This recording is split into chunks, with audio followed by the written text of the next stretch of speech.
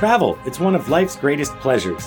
When we journey abroad, we discover new places and meet fascinating people, but we also gain perspective and take on a wider view of the world around us. That was Trevor Ranges, and I'm Scott Coates. After more than 25 years living and working in Asia, we've developed an amazing network of interesting characters throughout the region. Talk Travel Asia is our way of sharing them with you.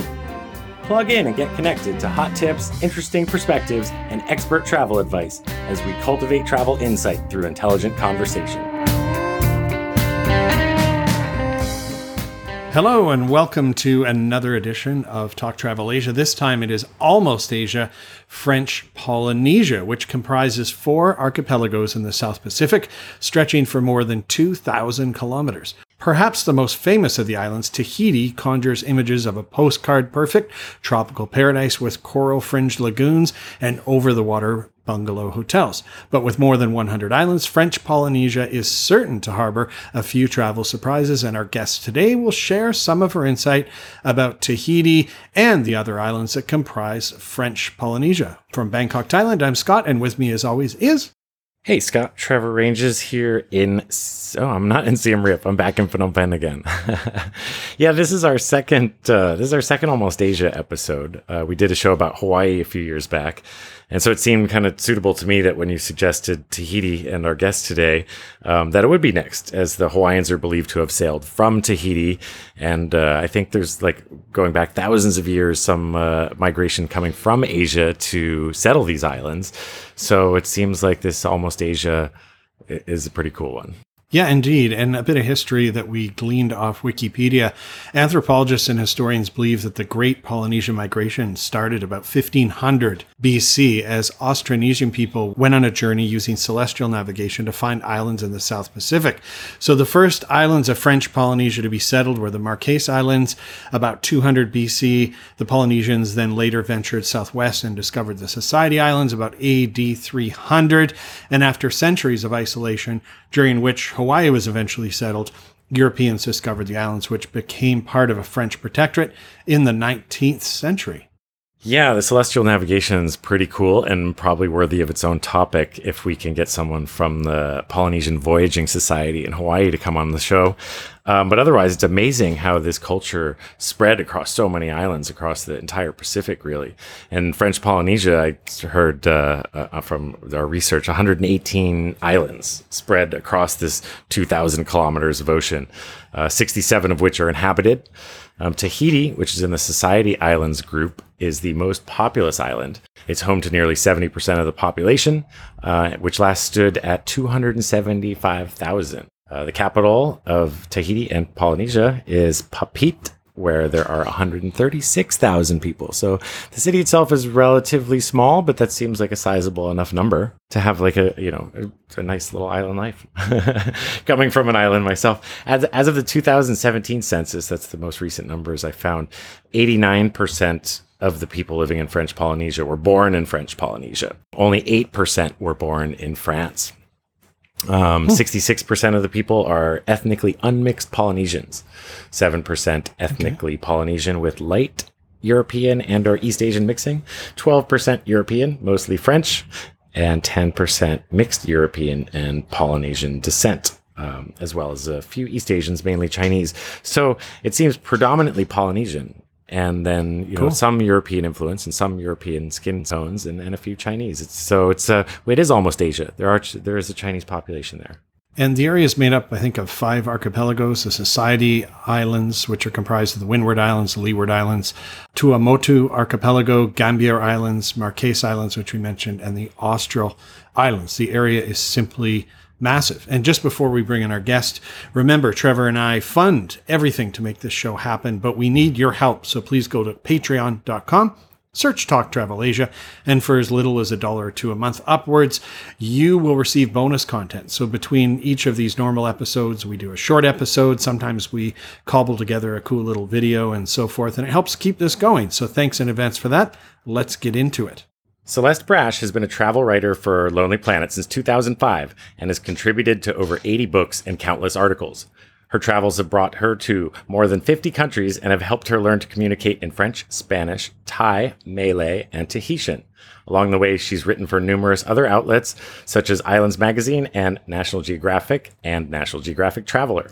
She is currently flexing her entrepreneurial skills as CEO of Kamakoa Pearls, an online sustainability Tahitian pearl jewelry boutique, while also trying to complete her memoir about her 5 years spent on a remote atoll pearl farm.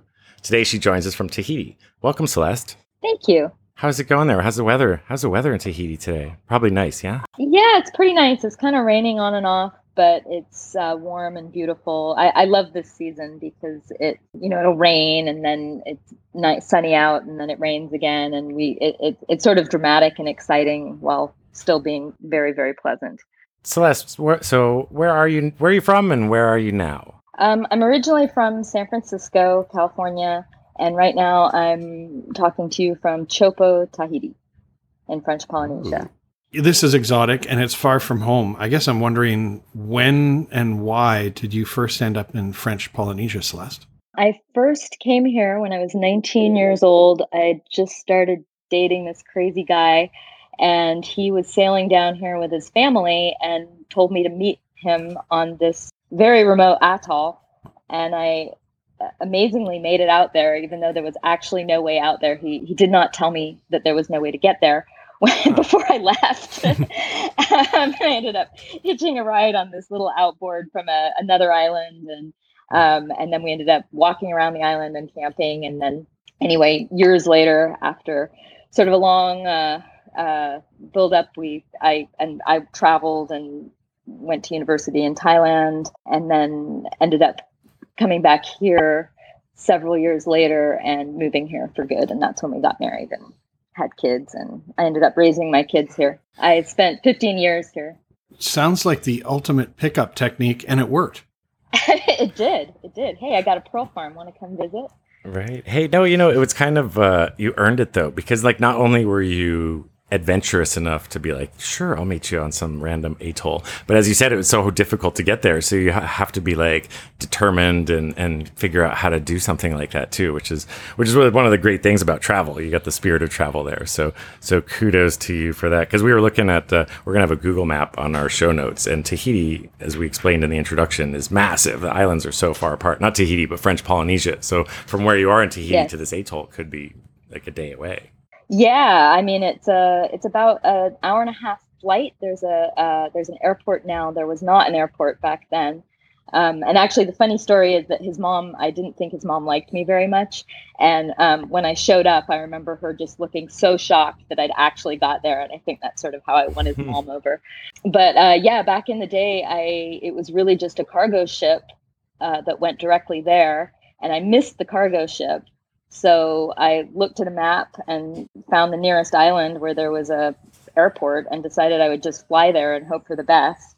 So I flew there and ended up making friends with this guy on the airplane who managed to get me a ride in this little tiny tin outboard boat with these two young guys that were picking up goods from a cargo ship on the other island. And then we went the 3 or 4 hours back over open ocean to Ahe Atoll, which is where our pearl farm is and where I lived for 5 years. Yeah, and surprised everybody that I was actually able to get there. Surprised myself too, because I was only 19. It was my first time traveling by myself, and I really had no clue what I was doing and hardly spoke any French, but I managed to make it. So it was empowering at the time. Incredible backstory, Celeste.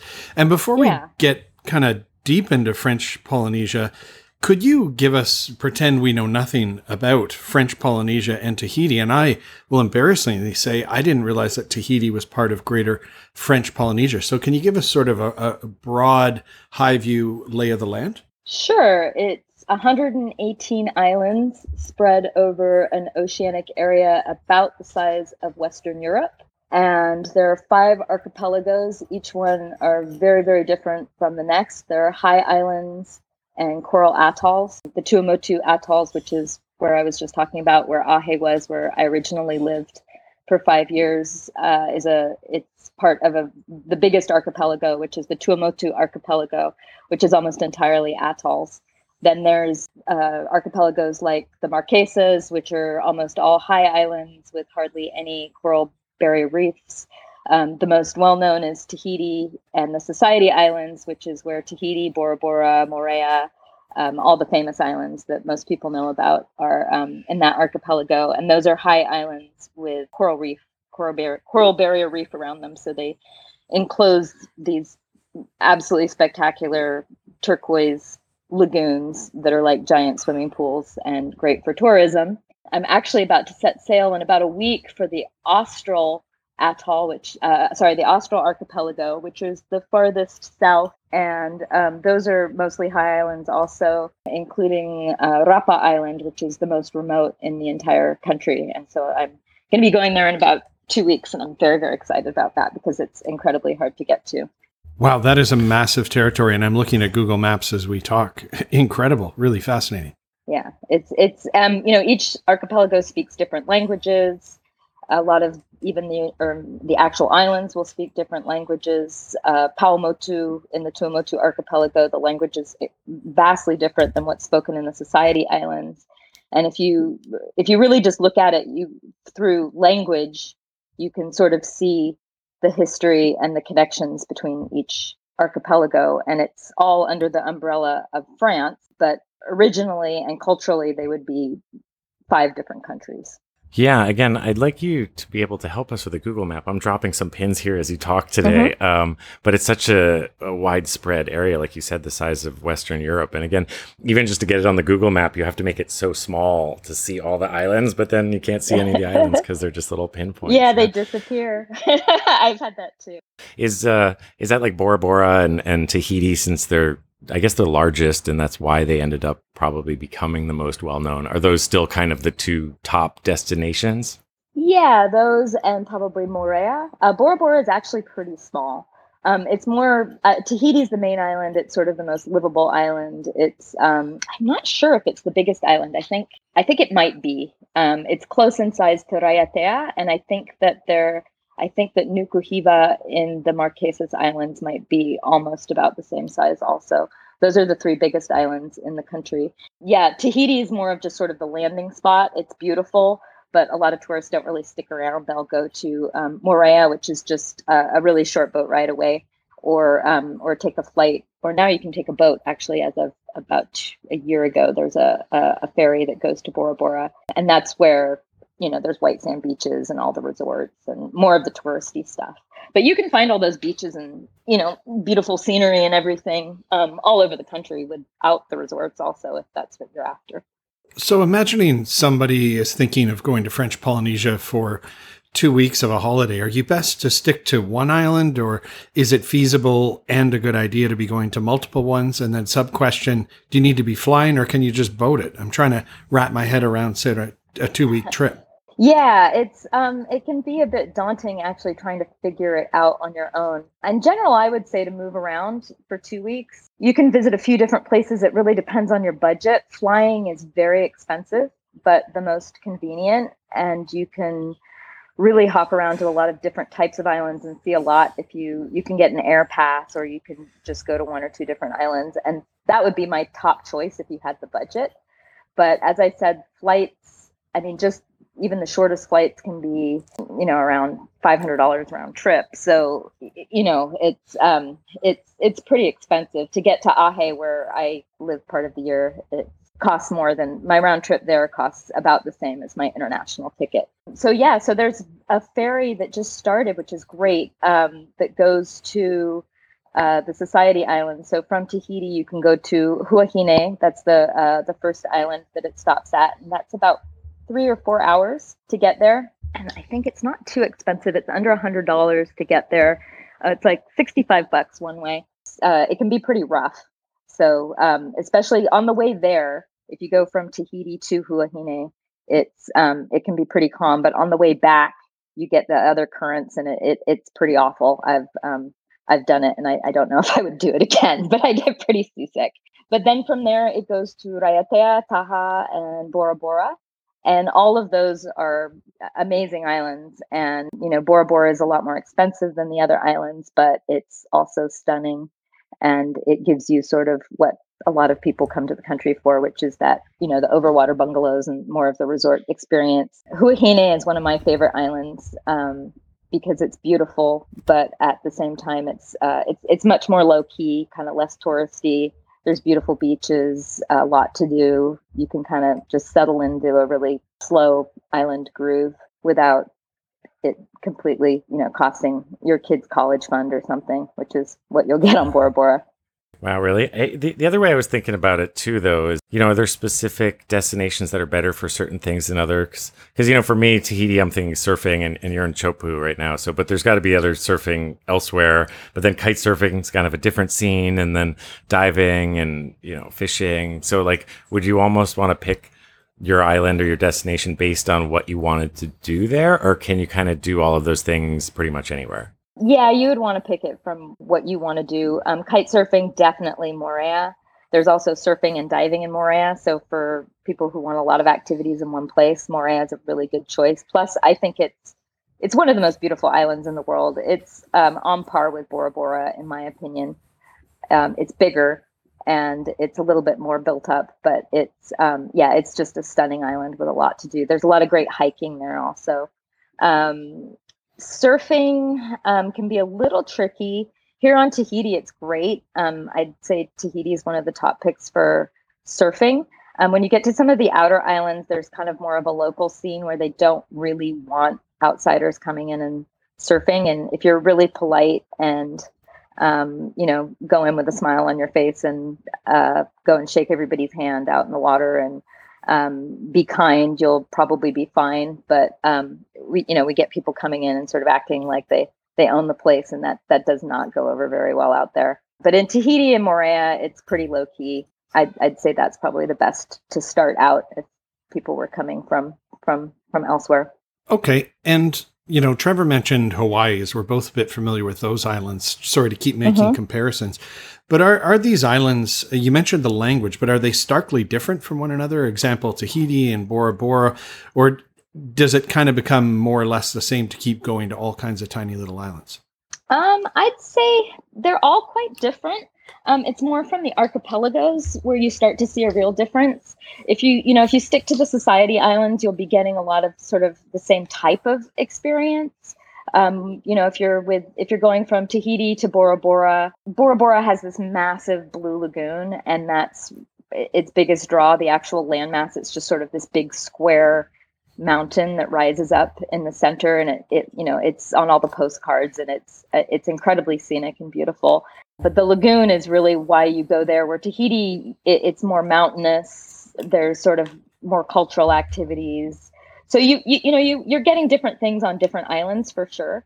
But to really mix it up, you'd want to mix up your archipelagos. Like you'd want to go to the Tuamotus for Coral Atoll, which are completely flat, just rings of coral around a lagoon. And those are also the best diving destinations. Rangiroa is the second biggest atoll in the world.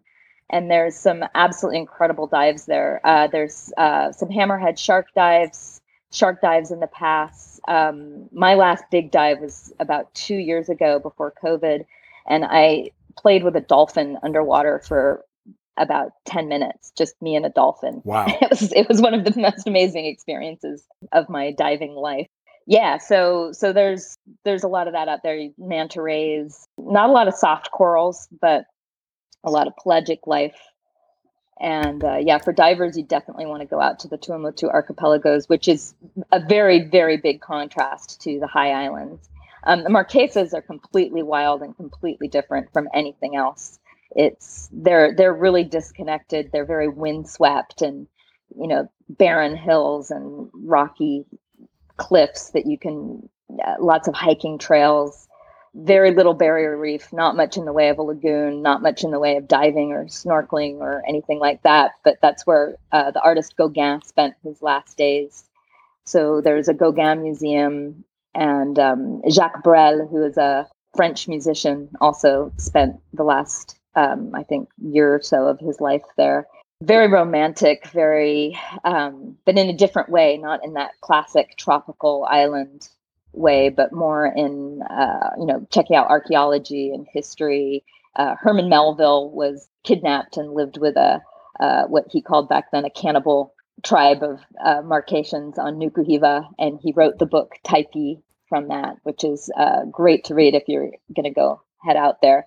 It's probably one of the best accounts of pre-European Marquesan culture. He actually jumped ship. He was on, I can't remember if he was on a whaling ship or what kind of ship he was on, but it was, back when you would be hung if you jumped ship. And so he had to, hide up in the mountains, and then he ended up breaking his leg and getting rescued by these, this tribe that everybody was terrified of, that all of the Europeans were completely terrified of the Marquesans.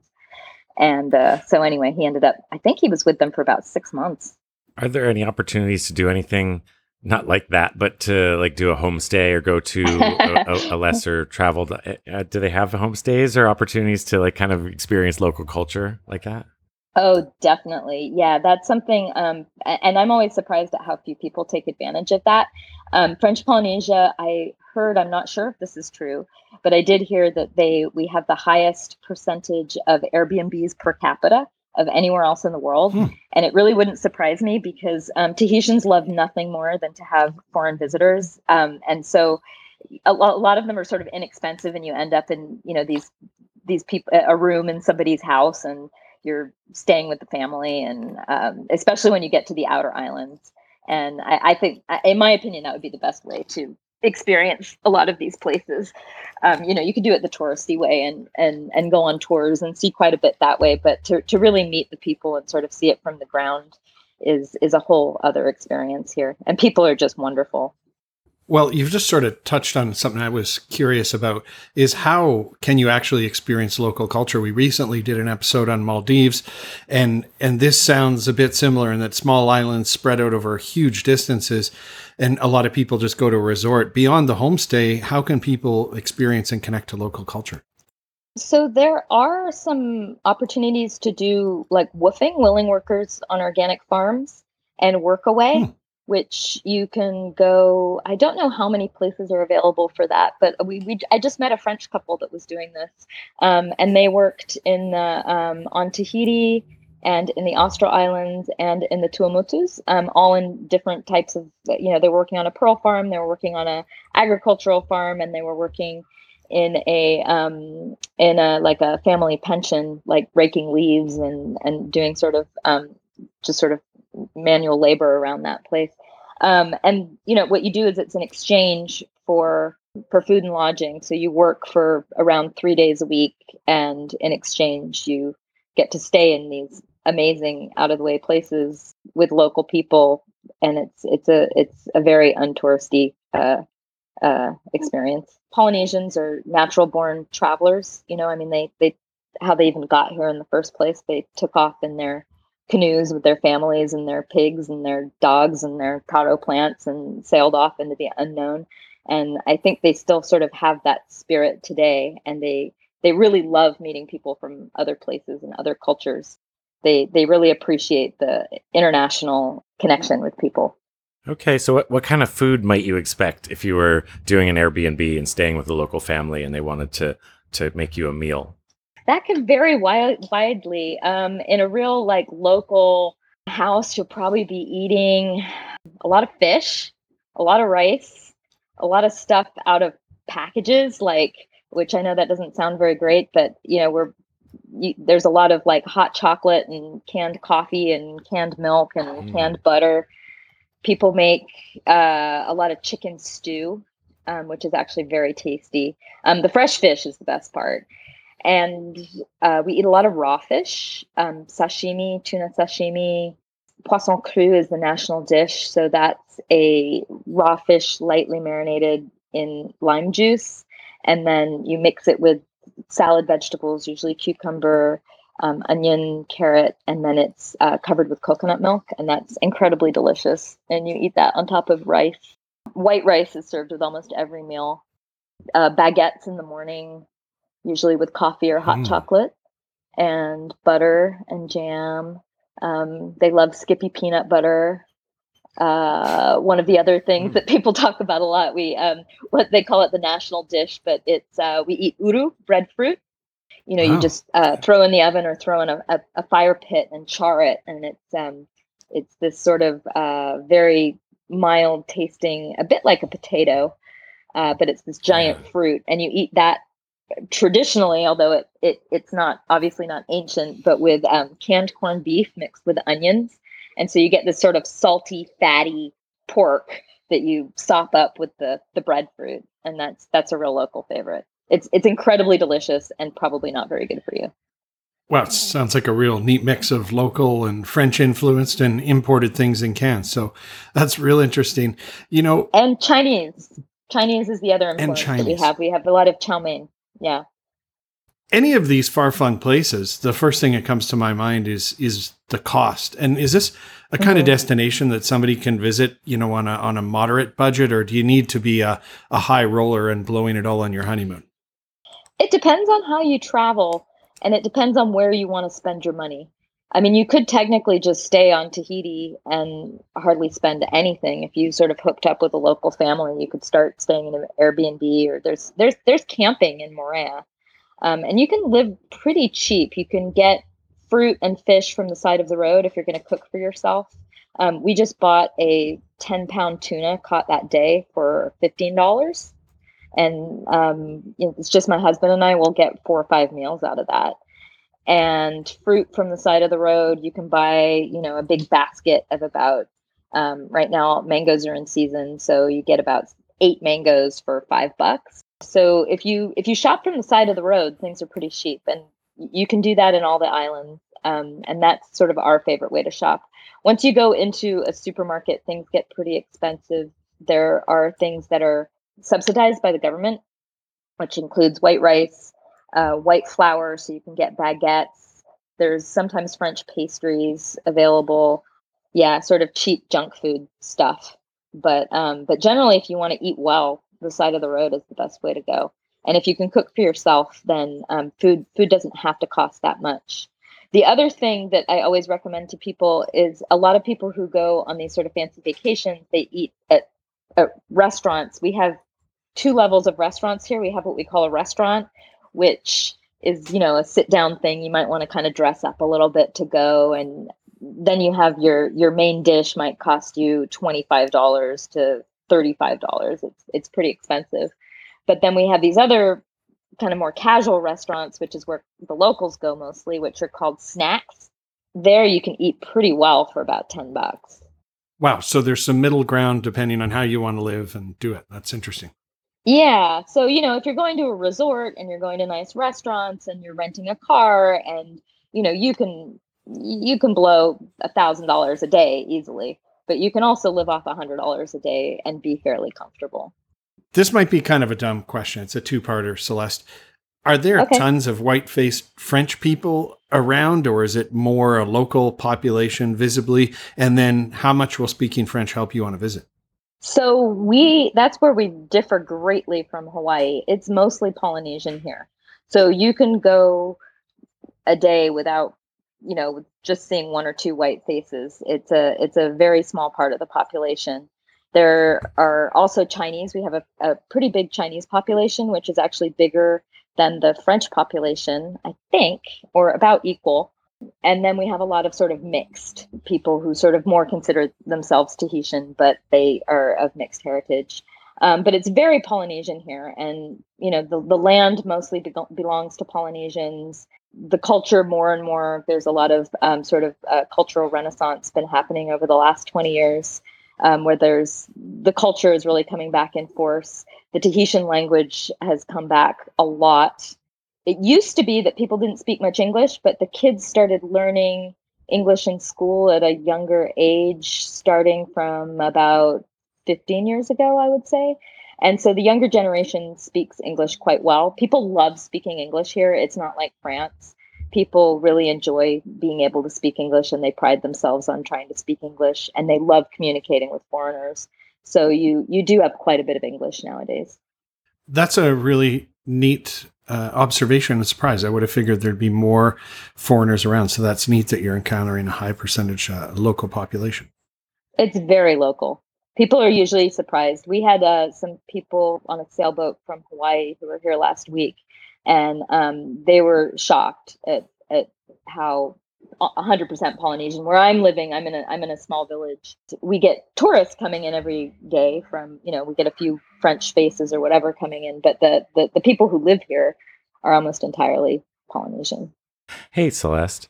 What do you think would be like the ideal 2 week itinerary for visiting French Polynesia? I have a holiday coming up. I'm actually planning to go to Bali because I have AirAsia credits, but I'm tempted to come to Polynesia simply because there's homestays and camping and what do they call it? The Airbnbs and workaways and whatnot. So how could you combine those into like a really good 2 week holiday that isn't the budget busting honeymoon trip? All right. Well, I mean, yeah, it really depends on the person, but I think if it were me, I would probably arrive in Tahiti, spend a day or two in Tahiti exploring the Papeete market, it's incredible. It's this 2-level market with flowers and fresh fish, and there's a shell market upstairs, and they have a restaurant that serves traditional Polynesian food, and they usually have a ukulele group at lunchtime, and it's really nice. After that, I would probably hop on a ferry straight away and go to Moorea, which I've mentioned, I think is one of the most beautiful islands in the world, I believe. And then if I was on a budget, I would either try and find a good Airbnb, or you can stay at this place called Camping Nelson, which it's been around forever. I stayed there the first time that I came here when I was 19, and it's still there. And it's kind of one of those hit or miss places that has, moments when it's run great and moments when it's run terrible, but it's right on this white sand beach. And it's nothing fancy, but the setting is absolutely incredible. And nowadays you can rent e-bikes, which I think would be a great way to see Moorea to get around. You can also hitchhike, which is what I have mostly done there. Nice. It's not there's not a lot of people hitchhiking, but if you need to get around for cheap, it's definitely an option. And you can go up to what they call the Belvedere. It's this area that looks over the 2 main bays of Moorea, and you go through these archaeological areas to get up there. You can actually walk up or hike up the whole thing if you've got a lot of energy. But the archaeology part is fantastic. It's ancient religious temples and housing areas. I got lost up there once and ended up eating all of these wild passion fruit that were growing on these trails, and ended up having a great time even though I was lost. So, and then from there, there's you can actually swim out to this restaurant on this little islet, and I love doing that. And the restaurant's not cheap, but it's, you swim out there and you get to go out there and eat your lunch out there and then swim back. There's an area where you can go where you can sort of have these close encounters with stingrays and these black tip sharks. It's in that sort of like chest deep sandy bank area, and you go with a mask and snorkel, and there's just stingrays and little safe sharks everywhere. And so that's a lot of fun. And then you can do, whatever you're interested in. There's kite surfing, there's hiking, there's diving, there's the whale watching season is from around October to January, I believe. And then from there, from Moorea, you can actually fly to a few destinations, or you could just hop on the ferry and go back to Papeete. And then I would go to the Tuamotus, which are, seeing a coral atoll. If you've never been to a coral atoll, it's one of the most mind-blowing experiences, seeing a coral atoll for the first time. These rings of coral with hardly any landmass. And the diving is incredible. There's some good surfing out there also. You can usually end up going on these sort of picnic trips across the lagoon. Rangiroa is a great choice because it's got everything. But I really love Tikehau. I think Tikehau is probably my favorite sort of easy to reach atoll destination. It's the prettiest. It's got this neat bird nesting ground in the middle of the atoll. The village is really friendly, and it's one of the fishiest atoll passes in the islands. Jacques Cousteau called it the most fish dense area of French Polynesia. So I would go there. On a budget, that would probably be it, unless I would maybe add in Huahine or Maupiti, which are other islands in the Society archipelago. And those are sort of, again, just you could really chill out, go to beaches. Huahine has some amazing archaeological sites also that you can bike around. There's a archaeologist who does really, really good tours of the sites that are very insightful. So yeah, that's probably what I would do on a budget. If I had no budget, that would change a lot. I'd probably go to the Marquesas Islands, but I think it's about $600 to $800 round trip just for the airfare to go to the Marquesas Islands. That was epic. Ruins, that's something I never ever thought about. It sounds like there's literally a little bit of everything there. You've seriously piqued my interest. Just as we wrap this up, Celeste, how can people learn more about you and what you're up to? That's a good question. My website is extremely out of date. I would say it's about 10 years out of date at this point. I'm on Twitter. I'm on Instagram. I'm followable on Facebook. I'm the only Celeste Brash in existence that I know. So just a Google search will bring up mostly things about me and, all the books that I've contributed to and my articles. So another way is through the Komoka website, which is my family's pearl farm on Ahe Atoll in the Tuamotus, and that's www.komoka.com. And that's my husband and I run that business together. And my son is actually helping us with it too, and my father-in-law. Great. Well, thanks. We'll have links to all of those channels that you mentioned there in our show notes for those listening. Thank you so much for making time to chat with us, Celeste. You've really piqued my interest. It's a much more fascinating spot than I kind of imagined it to be. So thank you for sharing. Yeah, it's a lot more than just beaches. I think I'm always trying to let people know that it's not just lie on the beach and drink your Mai Tai destination. There is something really for everybody. Well, we hope to share some of your photos on our show notes. Listeners can go to our website, talktravelasia.com, and we'll have links to her Twitter and IG and Komoko.com. So thanks a lot for coming on, Celeste, and I hope you have a wonderful day there in Tahiti. We're all very jealous here, even though we're in the tropics as well. We don't have those beaches so nearby. So yeah, you guys don't have it so bad out there either. Yeah, thank you guys very much. Wow, Celeste definitely got me excited to get back to the beach. Even though I was in Hawaii recently and I'm hoping to go to Bali, I guess just getting to Tahiti is the hard part. Once you get there, it sounds like there's plenty to keep you busy. Yeah, tons to keep you busy.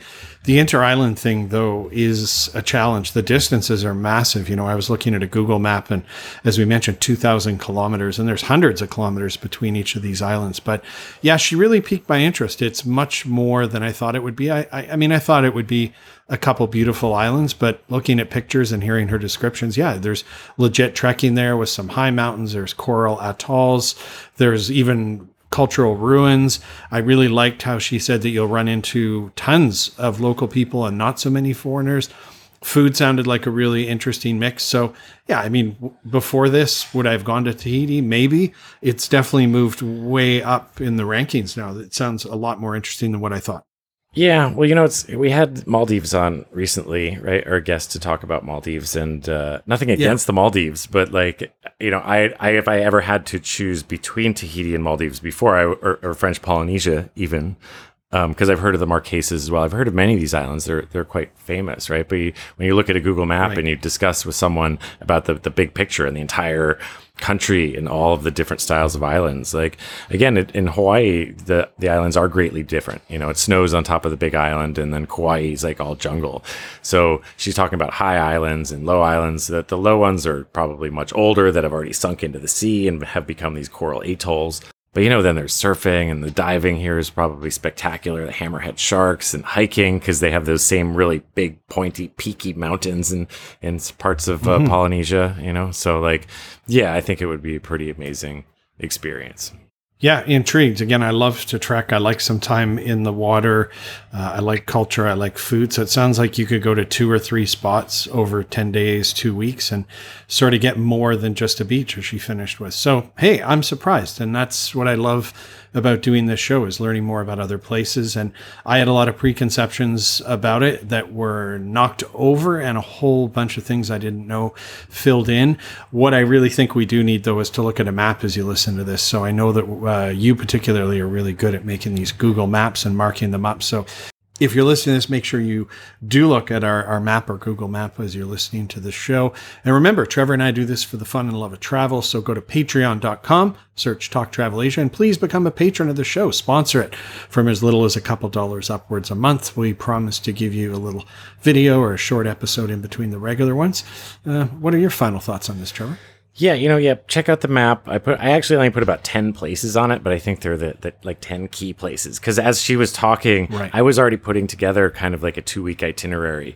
And so on the show notes now, hopefully I'll clean it up a little bit and I'll put together like what I would do over 2 weeks in French Polynesia. And that map will sort of help guide you. So I think as she speaks, it's so cool. I think if you look at the Google Maps while you have like the satellite view as well, so you can see the different colors of the ocean, it's awesome. So almost Asia, French Polynesia.